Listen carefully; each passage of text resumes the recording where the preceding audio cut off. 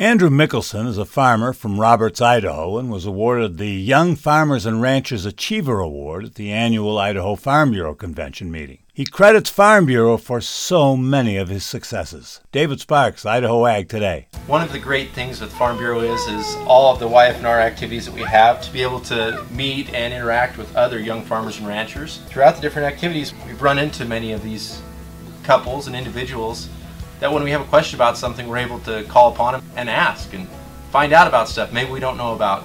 We're focused on potatoes and wheat. We don't know a lot about hay, so when I have a question about hay, I give one of the YF&R people that I know, give them a call and ask them about it.